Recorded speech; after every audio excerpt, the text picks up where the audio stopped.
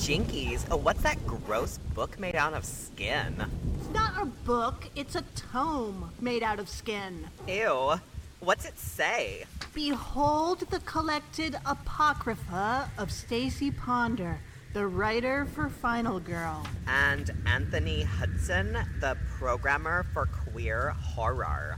And together they are... Oh my god! Don't read it out loud! Don't read it out loud! Gaylords of Darkness!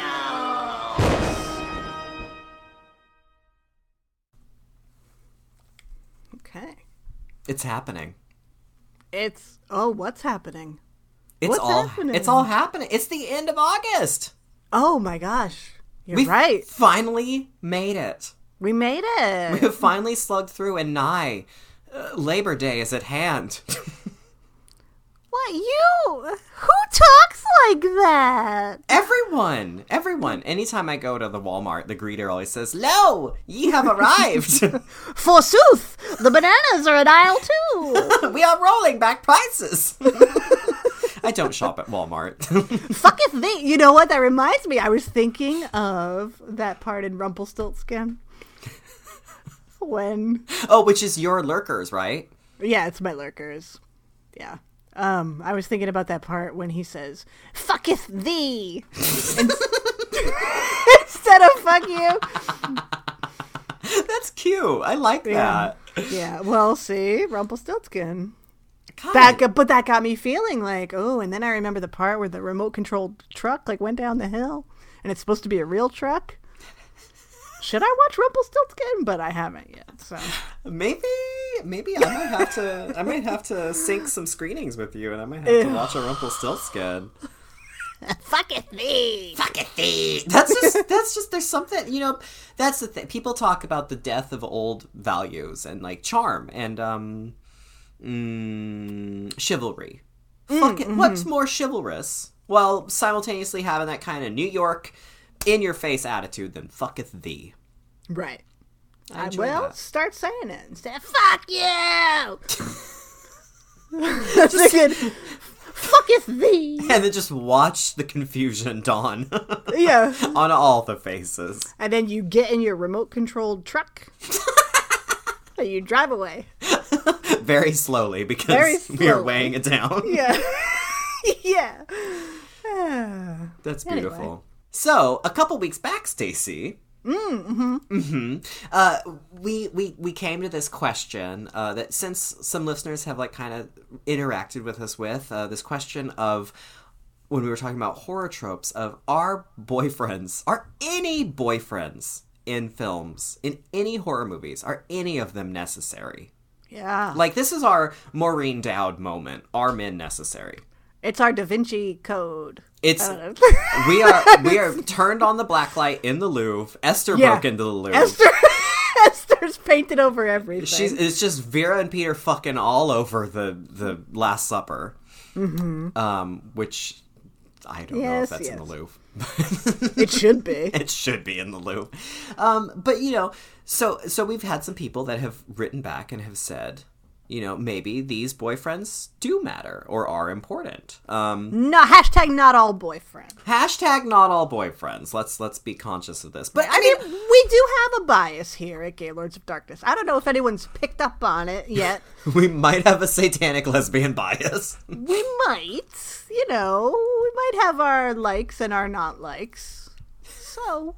But wait, we ask the pressing questions also, and right, we have open minds, and I'm very open-minded and willing and just ready to take these answers of what boyfriend actually has mattered, because Midsummer taught us the only use for a boyfriend is to burn him up in a bear suit.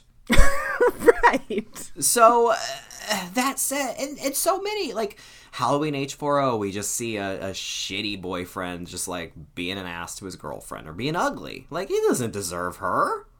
Right. So and this is on the writers to make these men better characters. Yeah, or do away with them altogether. Peter Sarsgaard in an orphan and just stab him to death and get him out of our face. Stuff him in a bear suit. That's why it was, yes, we were so exhilarated to see a shitty extraneous dude actually get the fate of a shitty extraneous dude. Mm-hmm. Rather than, for some reason, being suspended through the storyline or Sean Beaning up the whole Silent Hill place. Ugh. Even though he had no reason to be there. Oh, Lord knows we can't finish a movie without knowing that a man is still looking for his wife. It was such dramatic tension. Oh my god, that tension. Will this straight man be okay? You know, I read that Christoph Gans, who directed that, didn't want that. That was literally, I mean, we've speculated, but that was, like, basically studio mandated. Yeah, yeah. That whole plot. Yeah, originally it was just an entirely women-centric story with only women in it. Mm-hmm. I mean, except for, like, the cultist dudes that get smashed in the face with hammers and things. Right. Or and Pyramid Head. Pyramid Heading. Oh, yeah, Pyramid Head was cool. Yeah. He was sexy. They made Pyramid Head all buff. Yeah, he was, and you know, he could have been a big old butch under that Pyramid Head, maybe. That's true. We don't know. We don't know. Don't you gender Pyramid Head? Don't assume. Don't assume anybody. Until he rips off your skin. Right. So, some people got back to us. Bill said Peter in Black Christmas could be actually a necessary boyfriend. I would argue that Peter is still a shit. Oh, he's a big shit. But that is his role. So he's necessary, right. Yes, in the sense that he's a shit.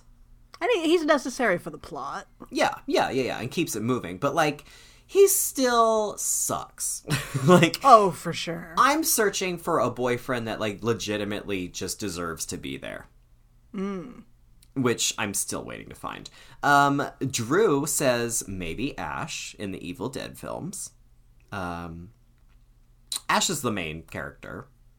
So Drew also was like, well, he's kind of the focus, so that maybe this doesn't apply. But so I would say, okay, sure. But Drew also mentions Doug from The Hills Have Eyes. He is a husband, though.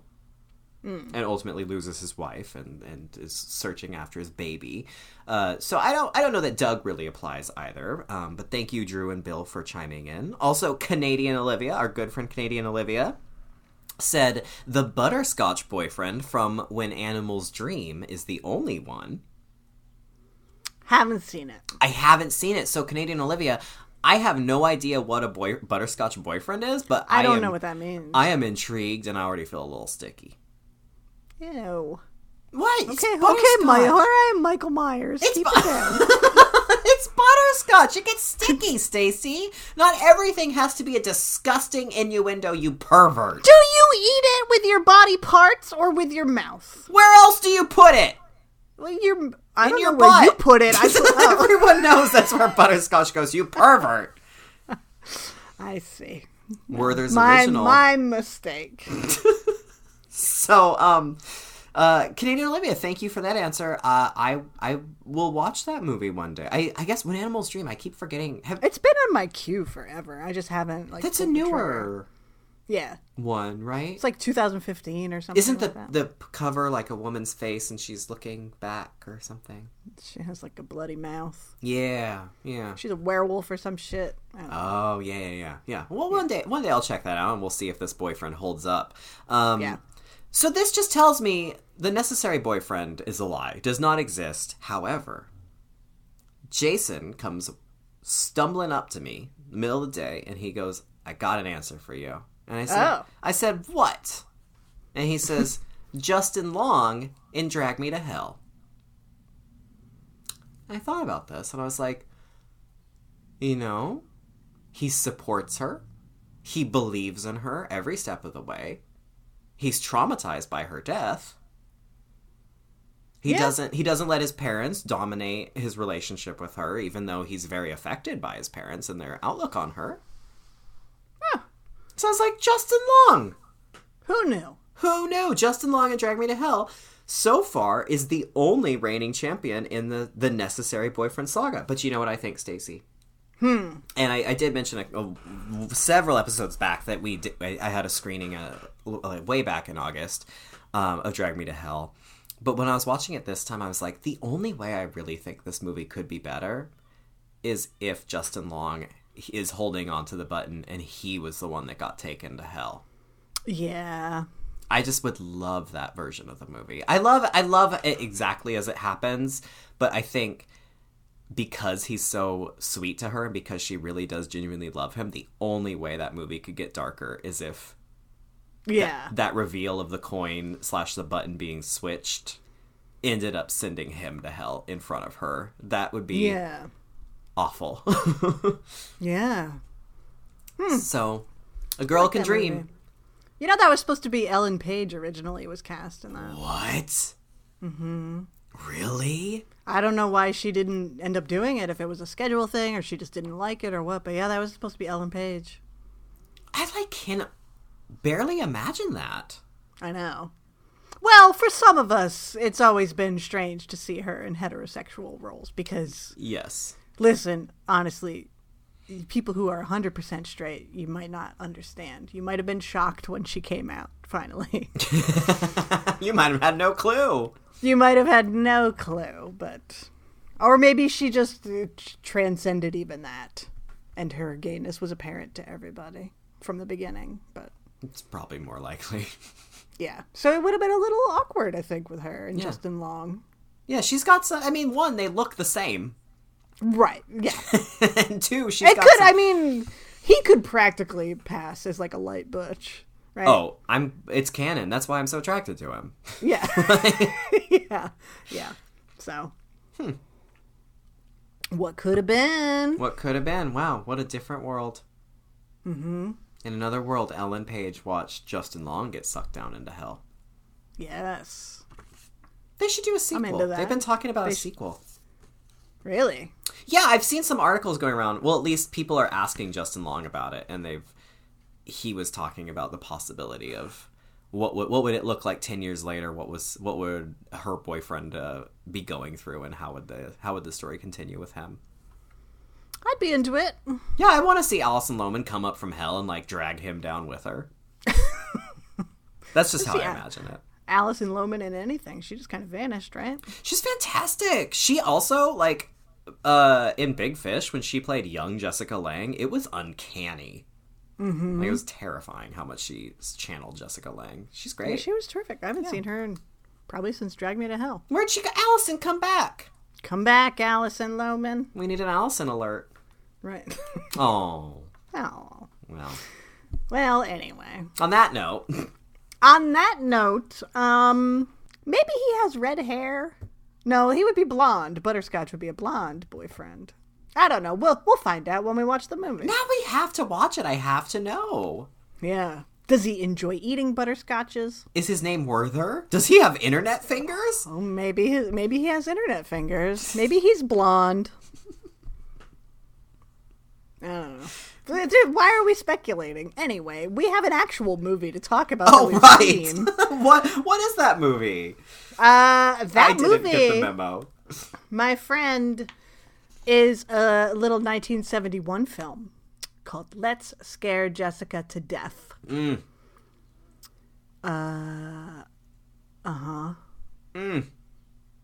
Now, you had never seen it before this? This August has unintentionally been an entire month of movies I'd never seen. The only one I'd seen this month was, way back at the beginning, the horrible MichaelMyers.com. That was the only one of all the movies this month. Lucky you! I know! I just feel like I'm just being uplifted and educated. Yeah. Wowee. Yeah, and Let's Scare Jessica to Death. Whew! Right? This is some primo entertainment right here. Fuck yeah, it is. How did I go so long without seeing it? It's not easy to see. Well, and you said a lot of people don't like this movie. That is true. I think a lot of horror...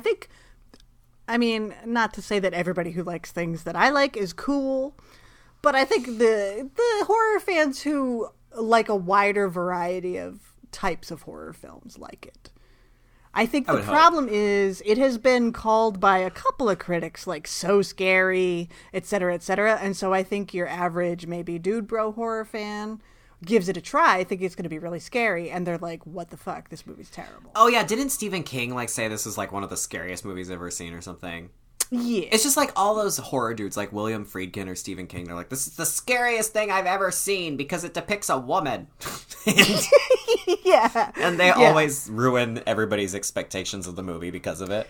Exactly. So I think that's the case. And I also think when it was released, it didn't get a great critical reception. Yeah, I was reading about that. So, but it's been kind of hard to find. It was released on VHS in, I think, the 80s. And that's how I saw it. That's how I watched it again for this show. It did get a DVD release in the mid-2000s, but then it like went out of print or something. It's kind of hard to find. It's just not a common movie. Although I think it was on Shudder last month. Yeah, Jason said just recently that it was on Shudder, but then I had to go end up renting it.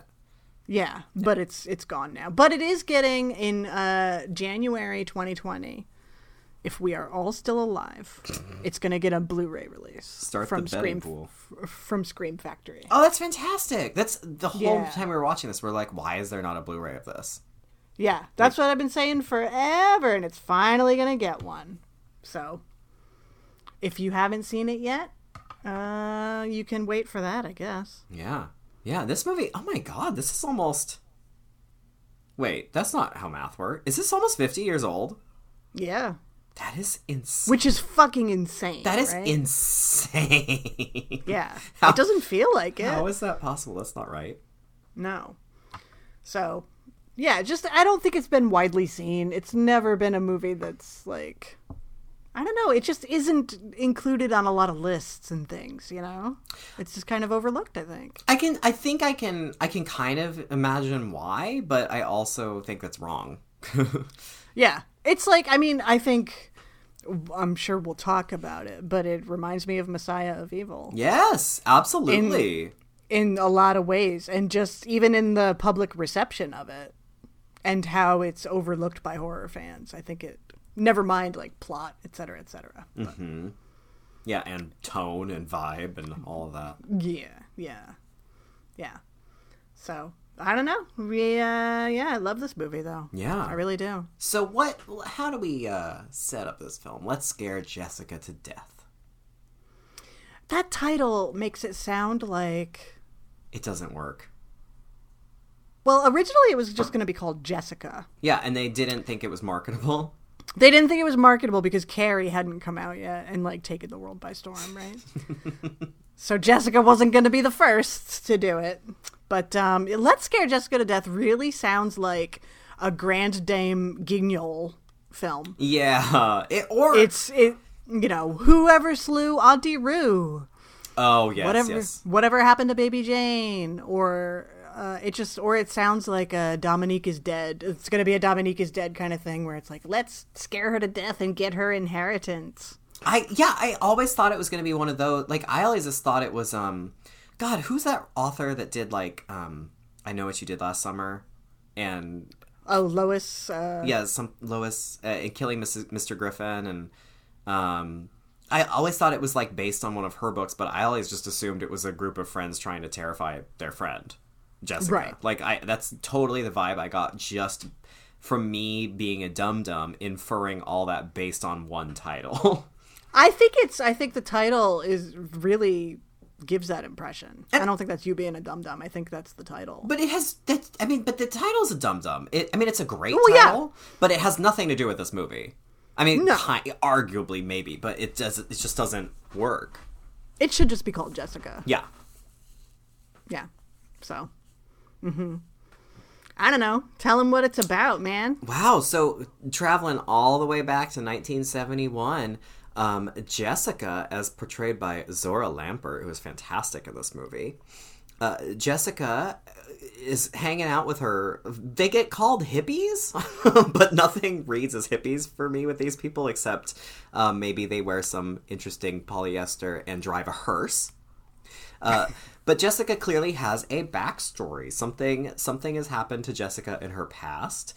She is coming from some sort of traumatic event involving her mental health.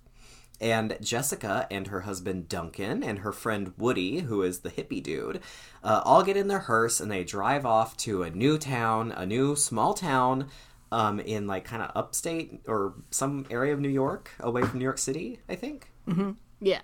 They purchase an old dilapidated house, the old former home of the Bishop family, who have been dead for years and years and years and years and years. And they're going to start a new life there as apple farmers in this beautiful old home. Jessica and her friends get to the house. They start settling in. They notice things are a little weird in the town. The town is kind of composed of roving gangs of angry old men who just kind of hover near people and are vaguely mean to them. And then when they get to the house, they meet this cool, nice hippie chick named Emily. And Emily was just a squatter who was hanging out in the house for a while because she thought it was abandoned.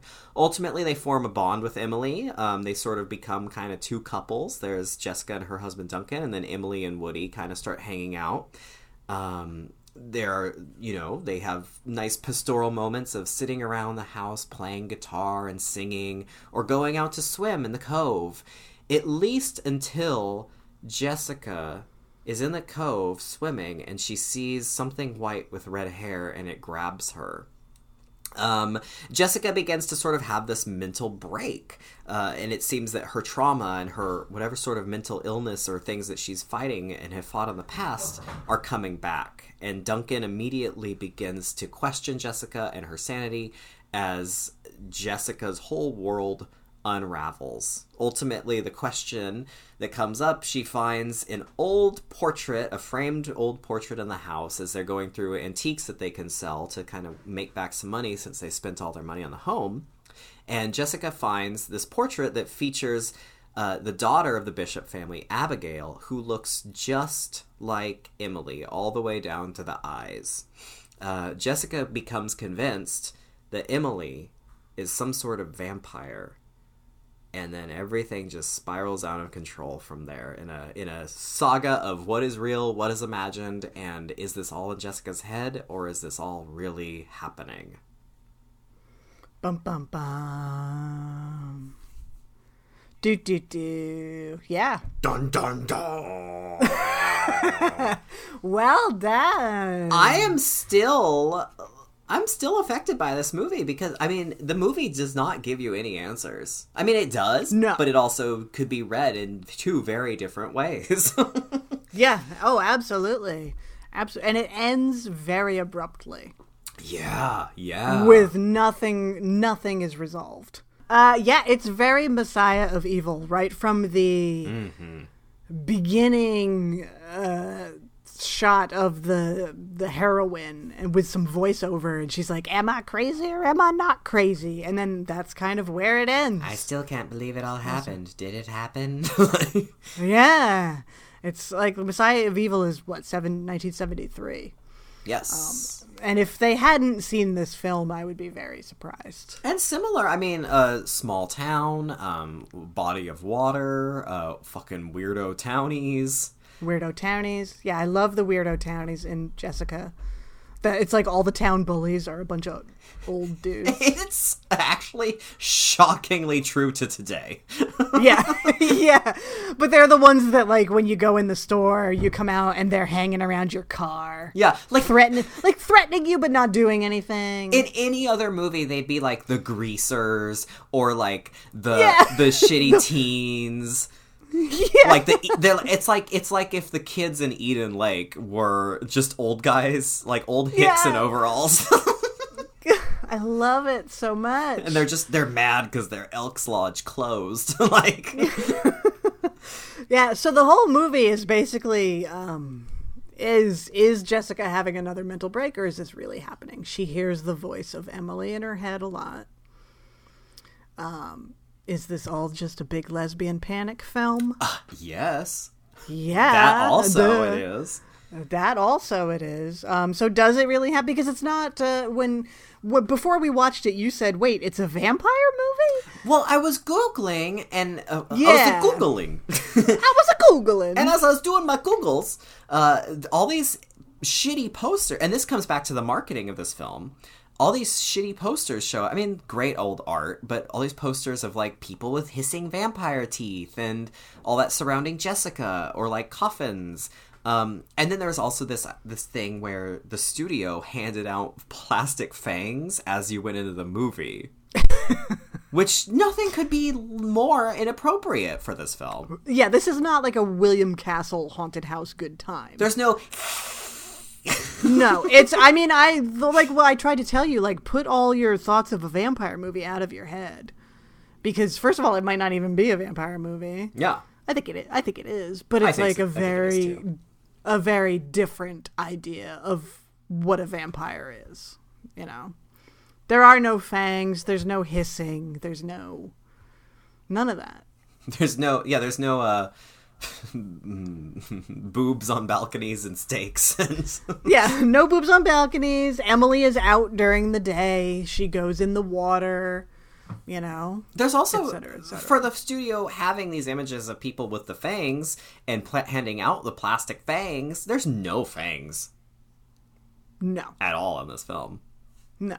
Nope. None of that. None of that. So, I think Emily is a vampire maybe, but also a ghost kind of thing. Like, it's all very mysterious. She kind of comes across as like a sullen, wandering this earth kind of ghoul to me. Yeah, yeah. If she even is a ghoul. If this isn't right. just in Jessica's mind. Right, yeah. So the movie really makes you question a lot, just as much as Jessica is questioning herself, and as much as the two men are questioning her. Mm-hmm. And it helps that they never tell you what happened in Jessica's past.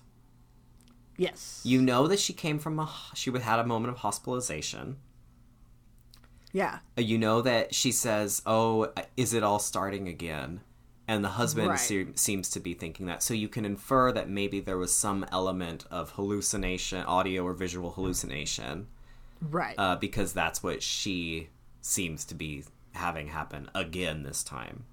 Right. But otherwise, we know nothing except they left New York to settle in this nice new place to help her recover after this event.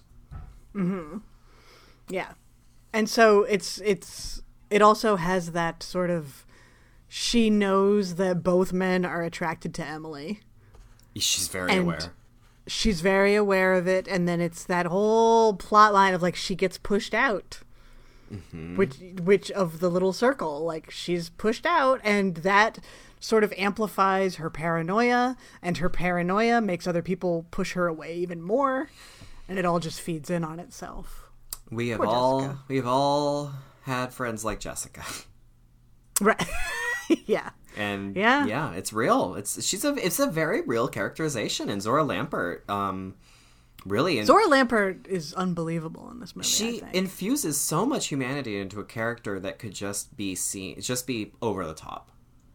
Right. And she makes her so, you really connect with Jessica, and you really feel for her. Mm-hmm. I mean, yeah, I think it's an incredible performance. I think it's a subtle performance. At times, it's when she's really reacting to something, of course. But I mean, she has so many small moments that are so true. Mm-hmm. They're so true, where she's reacting to anything, where she gets upset, or a memory, like when they're doing the seance. Oh, so and good. It's beautiful. You know, they perform a quick seance, and, you know... Yeah, because Emily is me and just is at the dinner table and just says, "Hey, let's have a seance, y'all." Yeah. So they just hold hands. And it's like, are there spirits in the house? Blah, blah, blah. And then they prompt Jessica to do the communicating. And her performance is just full of small moments that are just... Yeah. So warm and so real and just natural and really beautiful. I love her performance in that. I think there's two moments I'm thinking of that really speak to that. Like definitely that seance, and her it's the least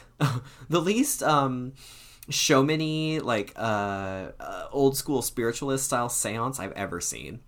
Yeah. Where she actually wants to make contact, and it's like out of a place of love. And her reaction is really, she's really sad that this fantastic world doesn't exist where she can communicate with not a ghost, but with someone that lived in her house before her.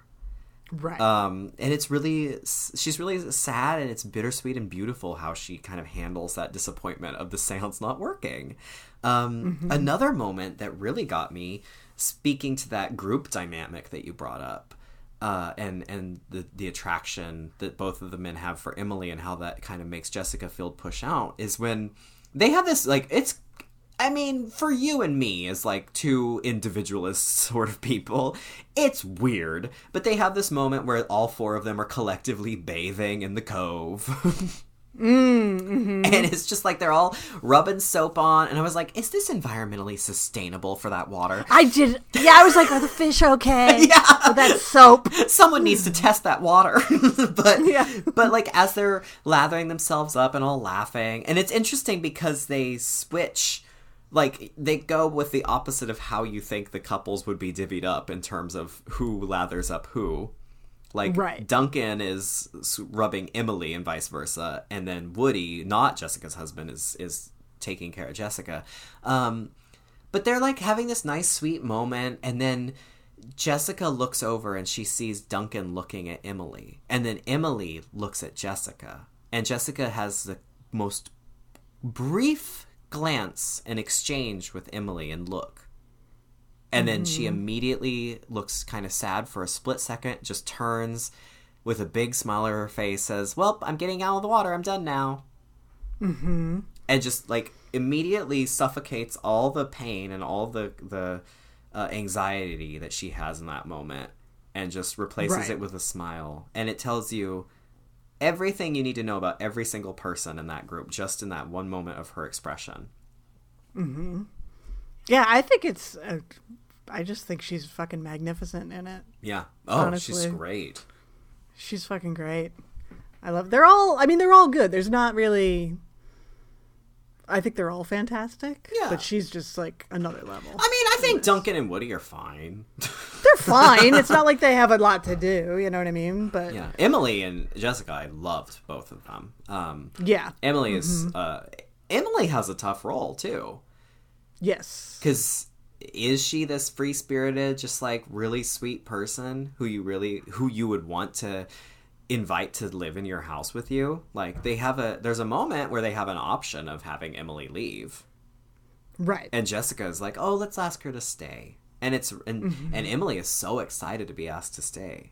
And, you know, you're either supposed to think this is a person that you want to have stay with you and who really lights up who decorates your life, we'll say. Or is she actually this 100-year-old ghost of a person who committed suicide and is seen roaming the countryside and might be building up piles of bodies here and there? Yeah. I love the, like, urban legend aspect of Abigail. The second they find that picture, you know something's up, because it does look just like Emily. But then when they go to the antique shop and he looks at the frame and he hesitates and says, oh, this is the Bishop family. Yeah. And he, like, doesn't want to buy anything from their house. Oh, and I was just like, tell me. Yeah. Yeah. Yeah. I just love it because we've all heard that tale of, like, if you drive down this specific road at this time of night, you know, there's the bride in the middle of the street and she'll ask you for a ride and don't pull over. Like, it just has that kind of feel to it, like, oh, the back cove behind the Bishop place where Abigail drowned in her wedding dress. Which is such a glamorous way to go in the wedding dress. It really is. It really is. If you're going to go, right? You gotta do it in the wedding dress. Gotta do it in the wedding dress. And, like, to the point where he doesn't want to buy anything from the Bishop home. Because it's just such, like, a subtle kind of thing, too. It's not like they arrive in town and somebody's like, the Bishop place? Oh, you don't want to move in there. You know, it's not that over-the-top kind of thing. It's like, it's more grounded. Yeah, and ultimately, even though he expresses the slightest hesitation that maybe a horror fan might not even pick up, or not a non-horror fan might not pick up on because they haven't seen that trope, Right. He still purchases the items, like, to help them out.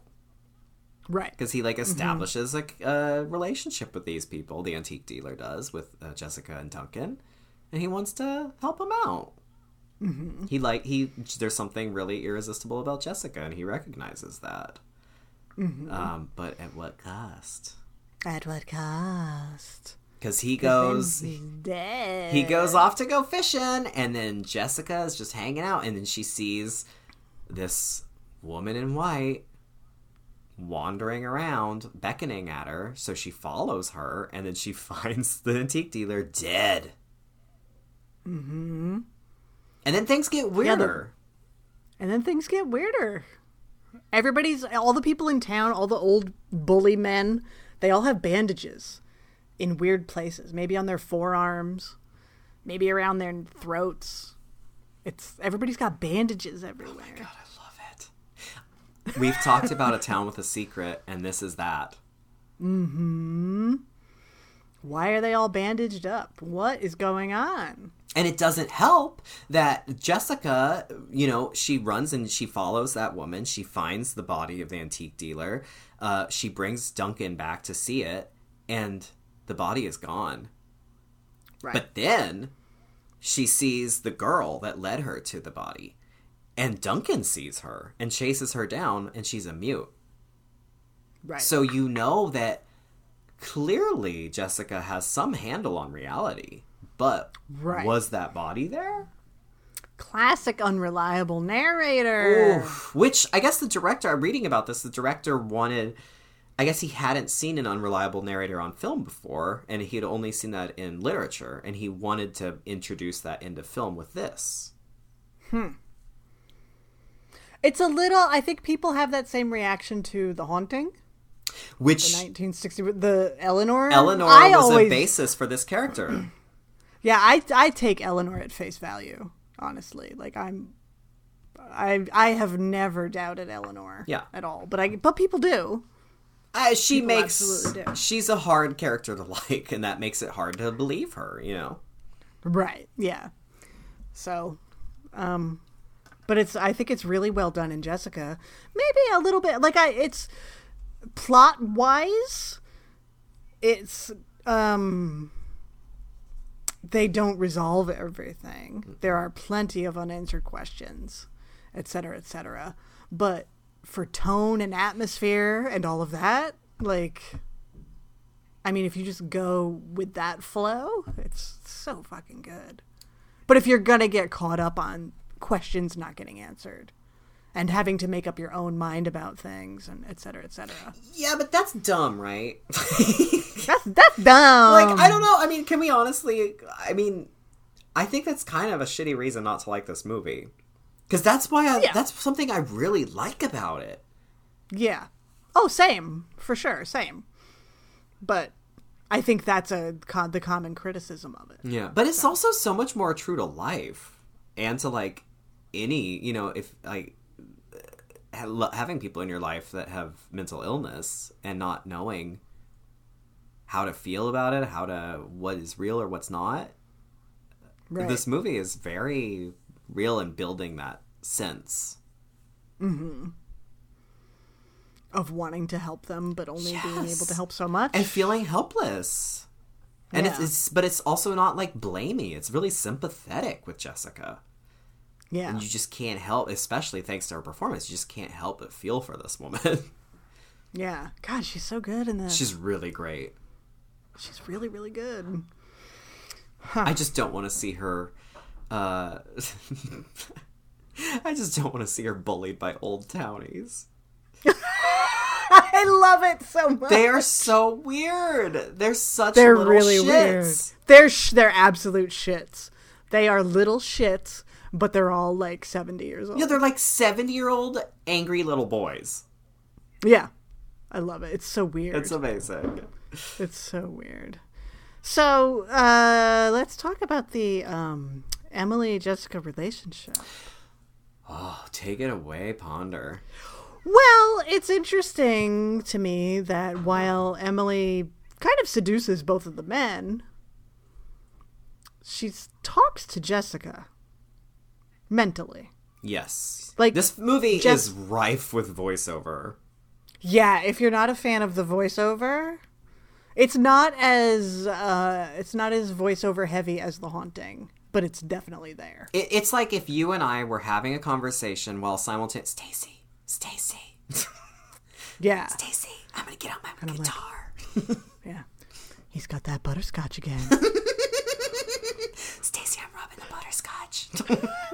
Oh, there it goes. Oh, no. Butterscotch is gone. I know where he put it. It's in my butt. I know. Stacy, it's in my butt.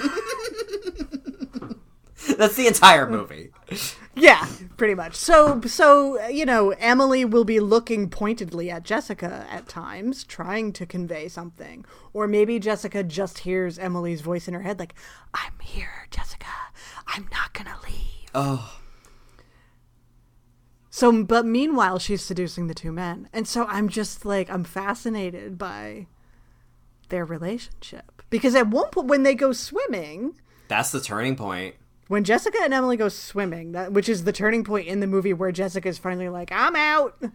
And Jessica, up to that point, is beginning to suspect Abigail, or Emily, of being Abigail. She's like, Right. but it's still a paranoia to her, and she's aware that it's a paranoia. Yeah.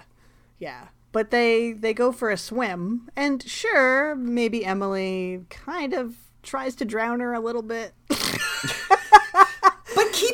But casually keeps dunking her and holding her underwater, but also is apologizing in a way where she's like, maybe she just thought Maybe she she's got just too playing. caught up in the moment. Right, Yeah. she's just playing. But before they get in the water, Emily suggests rubbing some suntan lotion on Jessica. And she's seducing her. Yeah? It's full on lesbian seduction moment. There is no question about it. And then even when she's in the water, she goes in and to kiss her and then kisses her forehead. Right. And you can totally read Jessica's simultaneous terror of a vampire woman like about to kill her also completely reads as a terror of, oh my god, this woman's gonna make a move on me. Yeah, when she's rubbing the lotion on her, again, Zora Lampert is amazing at the small, like, true moments where she's like, okay. Like, clearly just growing increasingly uncomfortable as Emily, like, first just rubs it on a little bit and then, takes down the strap of Jessica's bathing suit. To just to rub more on her shoulder. And you just see Jessica grow, like, wanting to be polite because women are told to be polite. And just growing increasingly uncomfortable with what's happening until she's finally like, okay, we're done. I'm good. Thank you. And then Emily throws her in the water that she didn't want to go in. Like you do. Like you do. So it's also very much was Jessica her target the whole time? I mean, you can read into it whatever you want to read into it. It's a very open movie that way, But with the voices constantly throughout that, I mean, it does read that there is a kind of, not grooming, but a targeting happening. Right. Yeah. Yeah. There's some connection there. As far as we know, I mean, it is Jessica's film, so we're getting her interiors. We're not her monologues and that kind of her interior life. We don't get that with the men, so we don't know, but we can assume that Emily is not communicating with the men this way. Yes.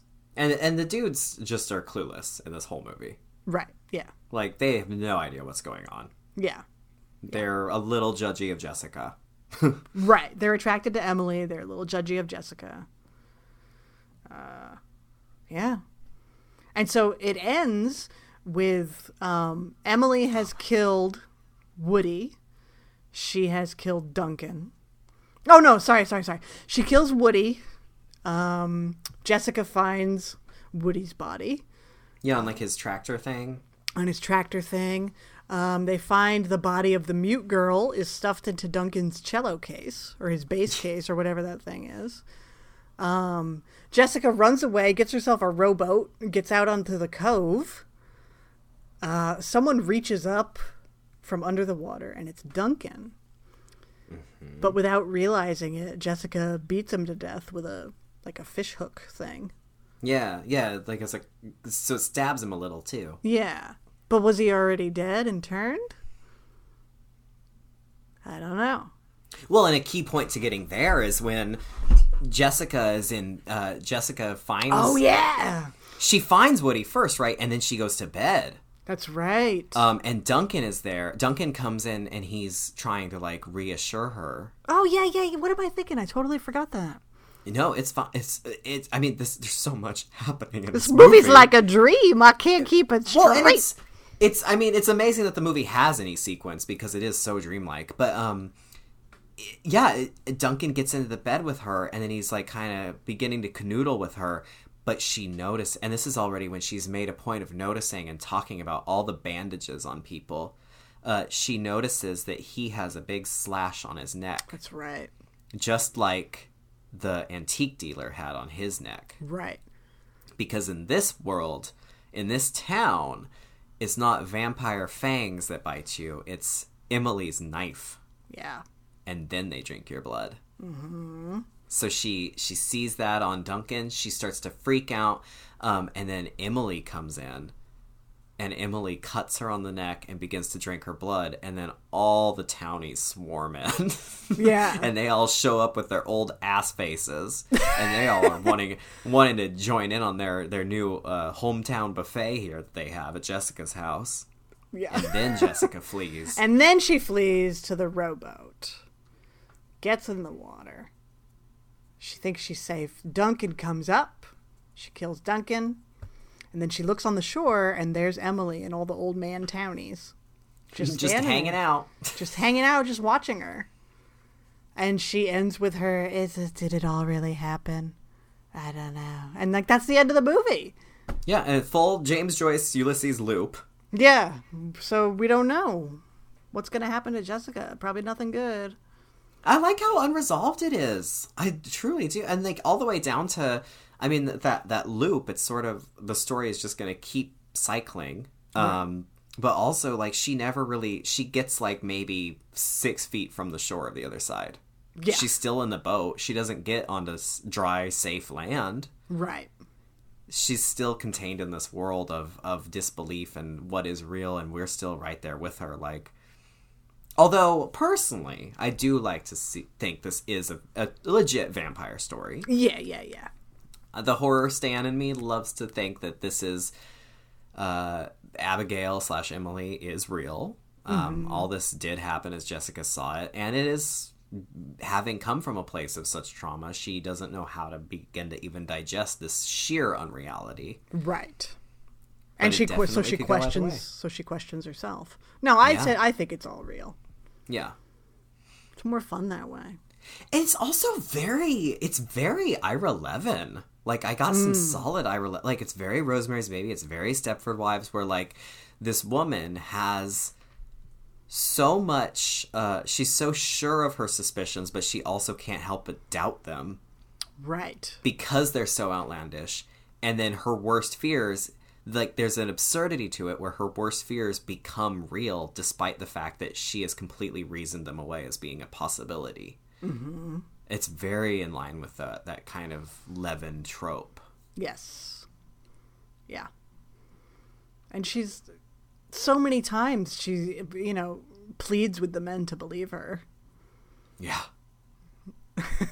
Yeah, and Duncan's like... Actually, I said he was kind of judgy. He's, like, really judgy. Yeah. Yeah, he immediately is like, I can't take this anymore. You need to go back to New York. You need to go back to your doctor. Like, he gives up. He gives up pretty quickly. The second she's like, oh, I saw this guy dead. And he's like, oh, well, she's not here. But she's like, oh, but I also saw this girl right there. And they confront her, and it's like this mute that won't talk to them. Yeah. Because she can, but, like, won't talk to them. Then he immediately is like, oh, well, I think you need to go back to New York, or you need to see your doctor. And he's just a fucking asshole. Well, he is attracted to Emily. That's true. So, I mean, yes, there's a 100-year-old vampire woman looming over them, but that doesn't excuse his unsupportive behavior. Right. Exactly. Man, I am so excited. I am so excited for the Blu-ray of this. Oh, I can't wait to see, I hope it's a really great restoration. Yeah. Because I've only seen I never saw the DVD. I have only seen the VHS. Yeah, the DVD looks pretty ancient. Like, even that was pretty muddy. Yeah. So I think a restoration would be, with especially, like, that sound. Yes. Because the sound design is so crucial to this movie with the constant voices. Yeah. Well, there's one sequence where I think it's when Jessica first finds the photograph on the wall and she's like in the attic or something. Oh, she's like trying on clothes on top of clothes on top Yeah. of clothes. Yeah. And there's a moment where it's going to, if they clean up the picture, it's going to be fucking outstanding. But there's a shadow. Did you notice the shadow? In the room with her? And it's moving. And Wait, then but eventually Duncan comes in. I thought that was just Duncan standing there. And that, oh, was that not supposed to be Duncan the whole time? I don't know. Because I was like, why is he just standing there literally for like a minute before she looks, and then he's like, oh, hello. I don't know. Maybe that it was, oh yeah, okay.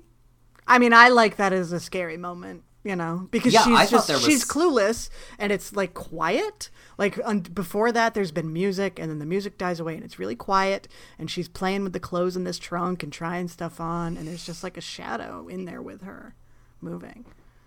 And then it cuts to like close up and then it's Duncan. Yeah. So, yeah, that would be weird. It's yeah. it's just a really creepy sequence, I think. And perfectly goes in line with that tone of her seeing this picture and being confronted with this face of Abigail, of Emily. Yeah. Good movie, man. I loved it. Thank you Yay. for bringing it into my life. Yay! I do have one note. Yes. That's not a fucking mole. That's a mouse. It's not a mole, it's a mouse. Why did they call it a mole? I don't know. It was like in the script, they're like, oh, we found this mole on the ground. We shall call it a mole. But when they go to film it, and they're like, oh, we couldn't find a mole, we found a mouse, but let's call it a mole. Just call it a mouse. The whole time, I'm like, it's a fucking mouse. And I had a Jessica moment where I was like, is this actually a mole? And I forgot what moles look like, or are they mice? And then I had to Google it once more with my Google. And then I see what a mole looks like. And I'm like, this is a fucking mouse. It's Thank a you very mouse. much. Yeah, they should have just changed it. I was upset about that. I agree with you there. But maybe that's intentional, and that's supposed to, if the mole isn't really a mole, then what is real? Oh my god, meta. I mean, maybe there is some symbolism there. I don't know. But it just, I was like, come on, people. We've all seen a mole. Yeah. At least on the internet. It's true. Which was huge in 1971. It was, I mean, Al Gore invented it like in the 60s, right? So. Yeah, so I will be sure to mention this again when it gets closer to that Blu-ray, baby.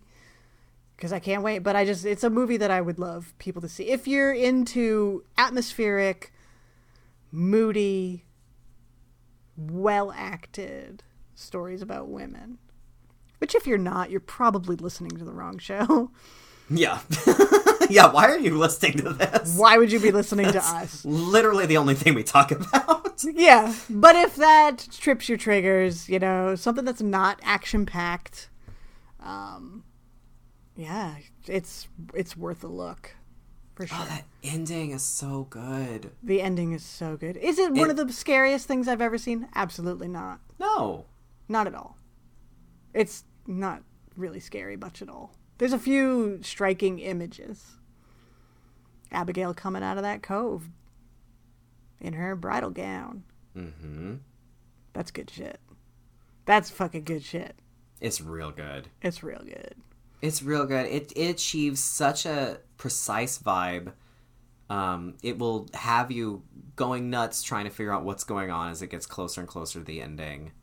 Yeah. I mean, if you like Messiah of Evil, or one that I thought there was some weird like cross DNA with like Dead and Buried. Yeah. Especially with all those old townies showing up over the bed at the end. Yep. It's just don't pay any attention to that title and just love the movie for this amazing performance and this beautiful depiction of what is real, what is not, and is it lesbian panic? Most likely. Most likely. Isn't everything lesbian panic, right? And just that works on so many levels. This, like, is this woman having a nervous breakdown? Is there a vampire thing all happening? is this also like queer horror and a commentary on like a woman completely refusing and losing her mind in the light of being confronted with lesbianism? Like, Right. It's all of it. It's all the above. it's so multi-layered, and I yeah, that it's right up there with The Sentinel in terms of lesbian panic. Uh-huh. Love a good lesbian panic. God, it's so good. Yeah. So check it out in January. What a Yay! great, it would be such a fucking great double feature with Messiah of Evil. It would be, for real. Like, just I know I sit talk about that down. movie. Pretty soon we'll get the questions. Besides Messiah of Evil and Thelma and Suspiria, what movie would you recommend? Blah, blah, blah. Only those three. Look, I gotta preach. You know, every fucking Sunday they talk about God at church. Am I not allowed to do the same? Yeah. They've been talking about little JC for 800,000 years. Well, I guess 2,000. Yeah, exactly. Every week it's the same thing. Do this, don't do that. God is great. Am I not allowed to say that? 3 episodes and we get called out for Suspiria? No, go to your priest and say, talk about something new, you putz. Yeah, that's right. Yeah. So, anyway, that is that. I agree. Yeah, thank you. Now that we've yelled at them, do we have a listener question today, Stacey? Oh, besides Suspiria. Yeah, we do. It's from Jason. This is your Jason, I think, right? My Jason? I think so. Wow, he answered my question and now he has a question for us. Right. Okay. Jason's question is, what are some of your favorite one-role queens? This was so fucking hard. This is such a Jason question. Yeah. Because, It's his really whole difficult. career, his whole art career is like one role queens. Like, Yeah, no kidding. It... And this was kind of, we went with this one because Zora Lampert really, you said she's only really done like Exorcist 3 besides this? In horror, horror? that's yeah. She's Yeah. done a few movies, like, but she nothing that I know of that really gives her a time. Like, she's also done a lot of Broadway and stuff, but like nothing that really gives her a place to shine like this. I don't think. Yes. If Yeah. it's out there, please let me know. Honestly, that's fine. But I watched something like this, and I'm like, what? Why are we talking about Meryl Streep all the time? Do you know what I mean? Like. Mm-hmm. I don't know. Why wasn't Zora Lampert given more roles? She's I fucking don't know, great in Jessica. it might have something to do with 10,000 Years of Hating Women. It could be. Maybe. Could be. But, I don't know. Yeah, I would like to see her in more things, I guess. So Yeah, when it's nuts I that- watched Exorcist 3 recently just for fun, because we had talked about it or something. And she popped up. I forgot she was in it. And just a very small role, but... And she's the detective, she's Kinderman's wife in that, I think, Yeah, right? yeah. And she did have a big career as the, Goya Beans spokeswoman. So she probably made enough money off of fucking Goya Beans, and she's like, I don't have to do shit. So. Goya beans? Was it Goya Beans? What the fuck are Goya beans? Goya the brand. What Oh. brand beans do you buy? I buy Kroger brands. I buy bottom of the shelf beans. Oh, I'm a Goya girl. I don't have time for your artisan classical Oh, yeah, painter artisan. beans. Yeah. Right? Didn't she did the Goya Beans. She did their commercials for a really long time, I think. Oh, I had no idea. Yeah. So Well, I'm good sure for her. I hope she's rolling in the dough from that. she made fucking bank on that, so. there Because, you I go. mean, after this performance, like, you're absolutely right. After this performance, she should be doing everything. She's amazing. Right. Like, you know. And simultaneously, I think that's kind of how I was looking at my answers to this Yes, question. me Because this too. is hard. It's like, there are some actresses that it's so hard to think of just one role, but Right. that had a lesser presence or weren't as featured in horror is kind of where I went with this. Right. Same. Yeah. Yeah. So go for it if you want to.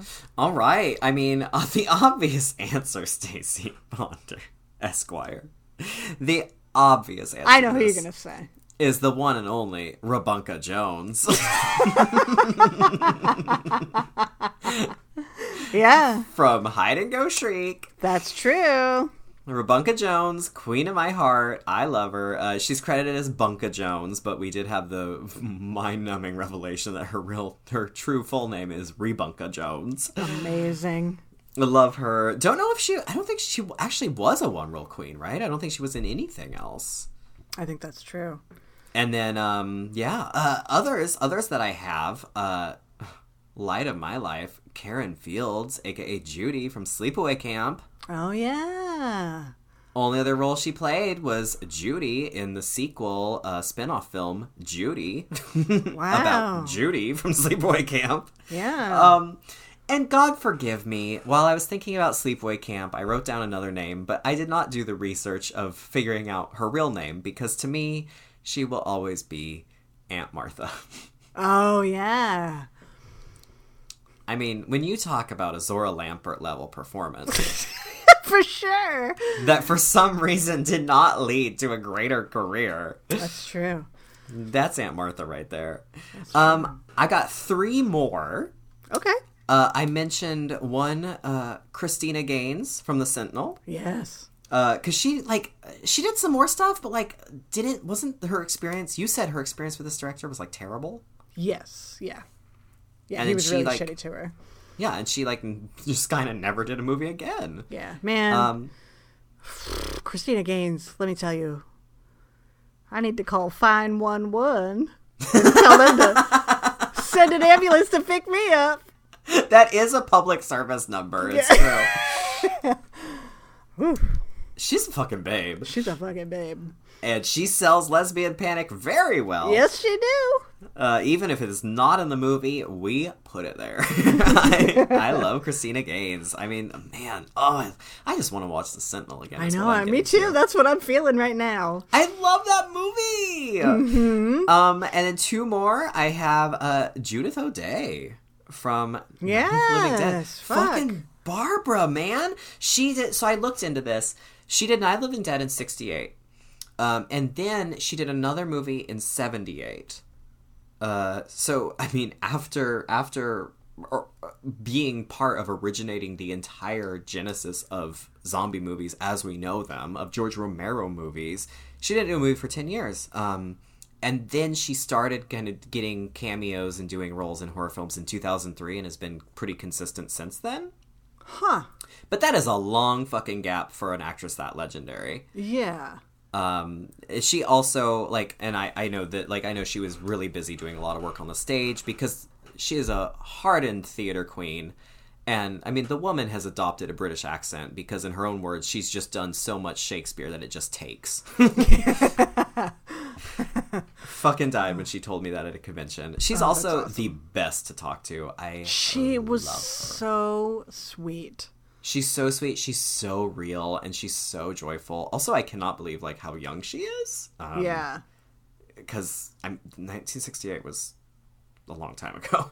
It really was. She's a legend. And then one more, another queen who she did a couple films, and then she just kind of vanished and became a pot farmer and wrote a book about it called Grow Girl: How My Life After the Blair Witch Project Went to Pot. Yes, she was on my list. Heather motherfucking Donahue. Yeah, bitch. Formative female filmmaker and movie star. That's right.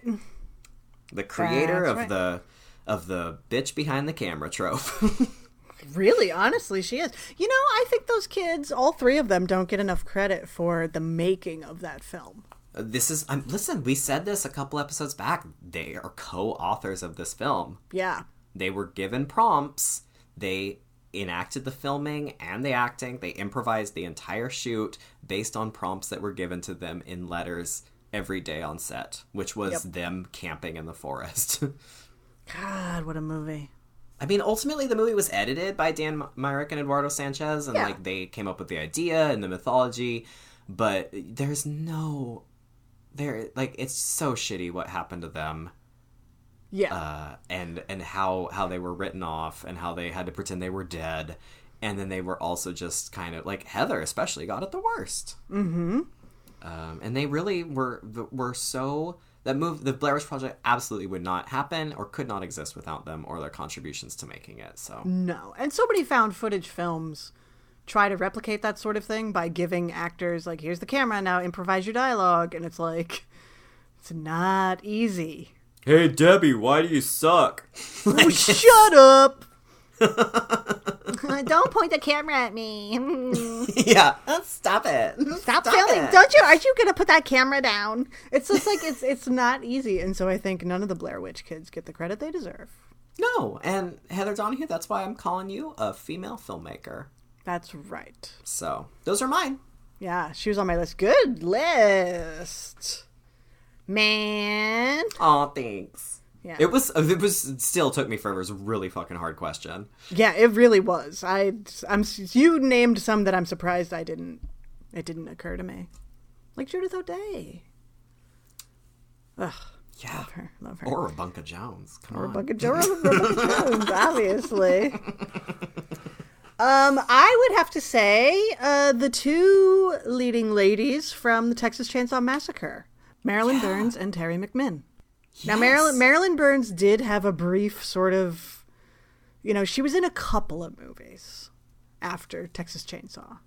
Terry McMinn kind of wasn't. She just dropped out and lived a life and has had a resurgence and contact with the fans, and she's really into being Pam from Texas Chainsaw Massacre. She's the one who ends up on the meat hook. Mm-hmm. But yeah, both of them just give fucking great performances in that movie. I mean, Marilyn Burns is one of the most formative final girls out there. Yeah. Also kind of doesn't really get a lot of credit or get thought of in those terms. No, not at all. It's iconic. It's an iconic performance.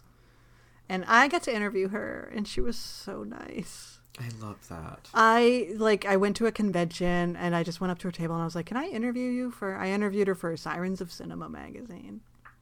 And she was like, sure, just come up to my hotel. I went up to her room with her while she was getting ready the next day. And oh my God, she was just so nice.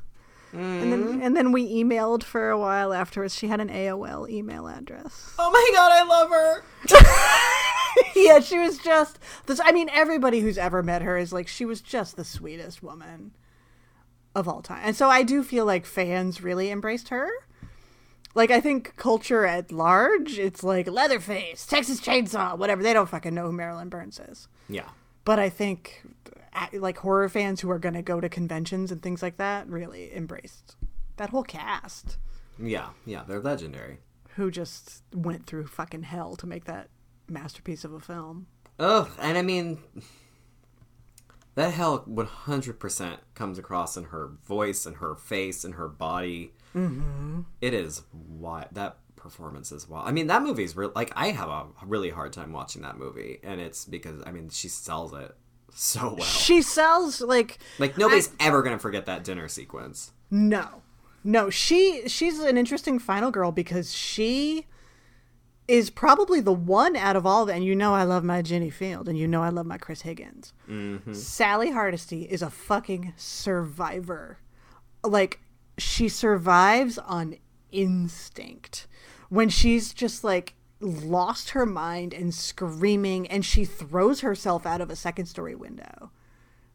She throws herself out of the window twice, doesn't she, in that movie? Mm-hmm. She is just running on fumes through the whole thing. And just manages to survive with an animal instinct.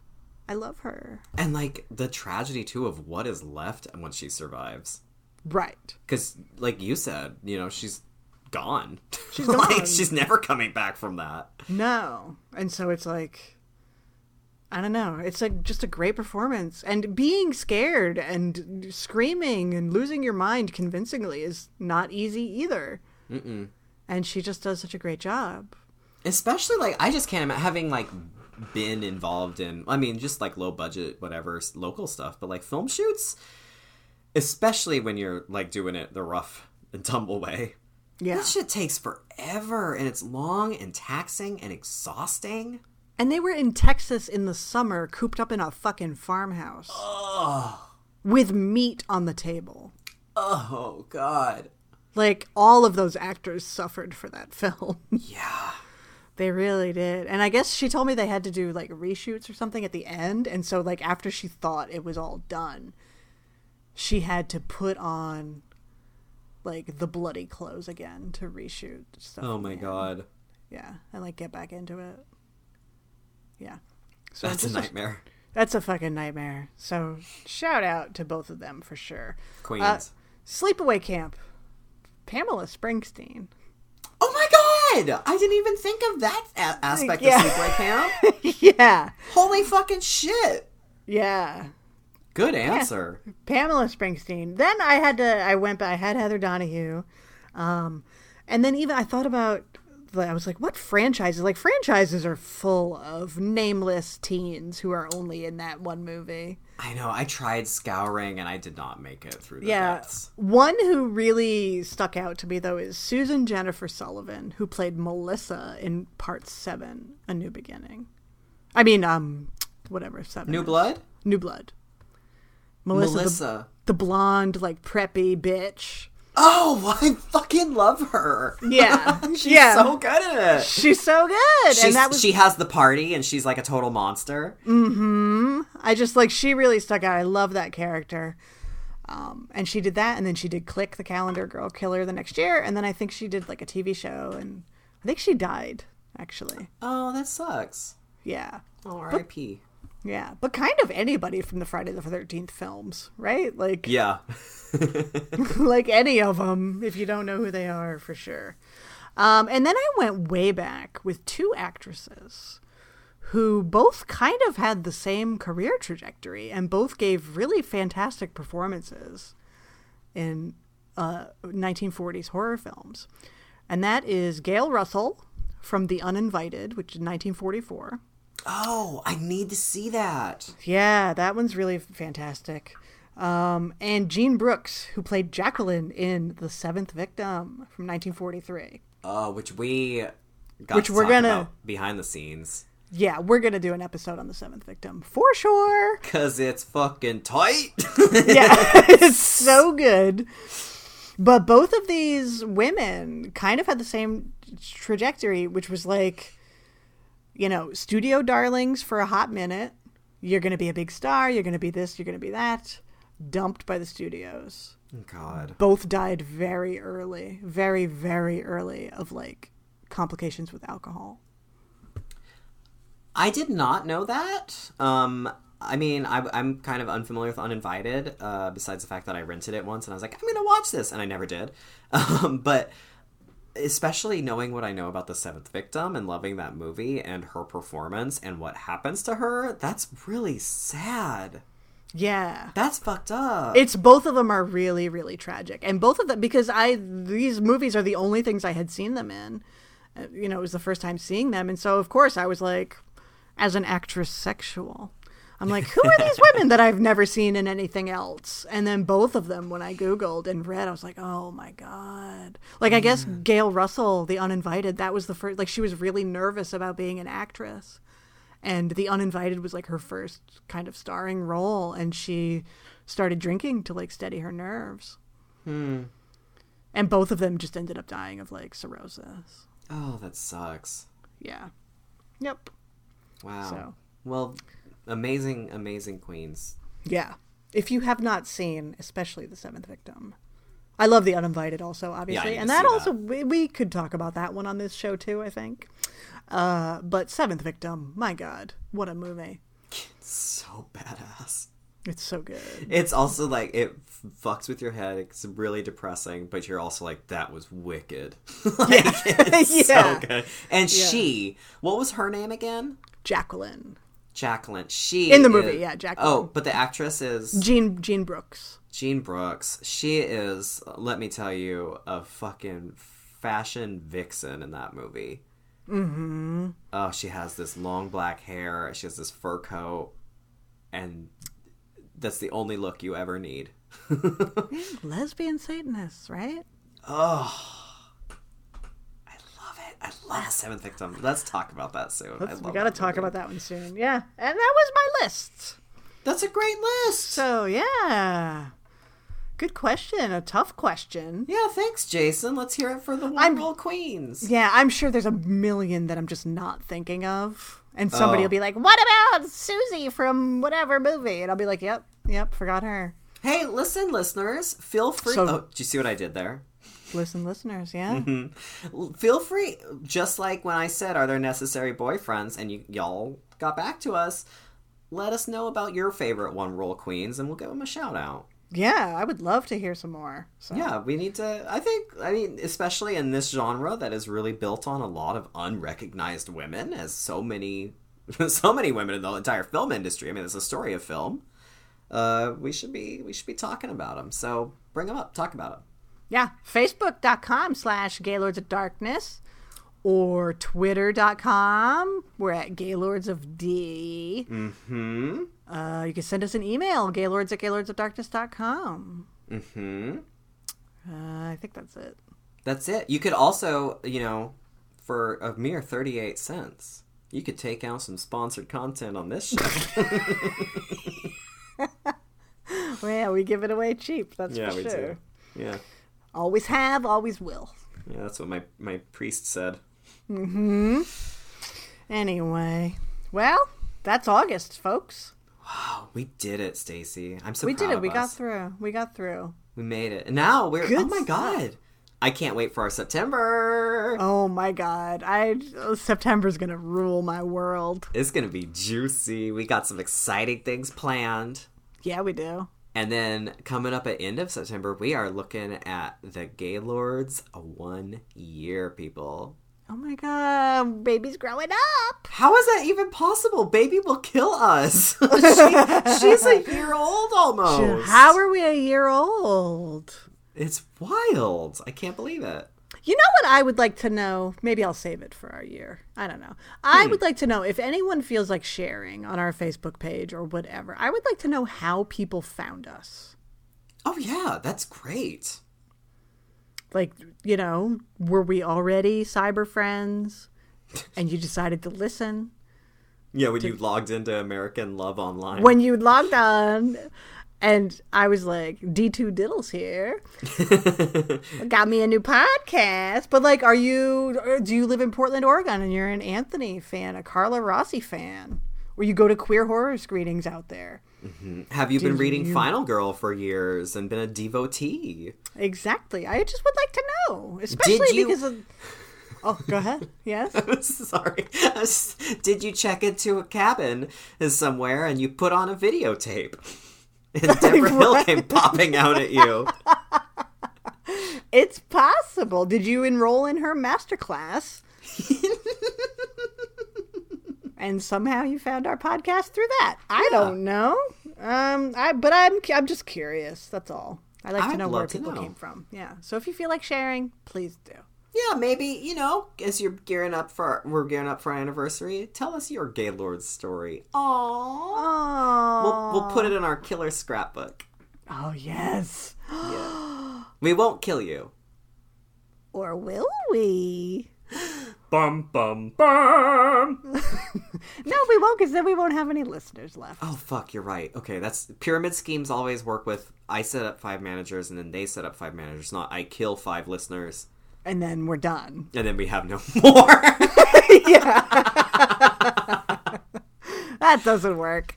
Oh, well. Well, goodbye.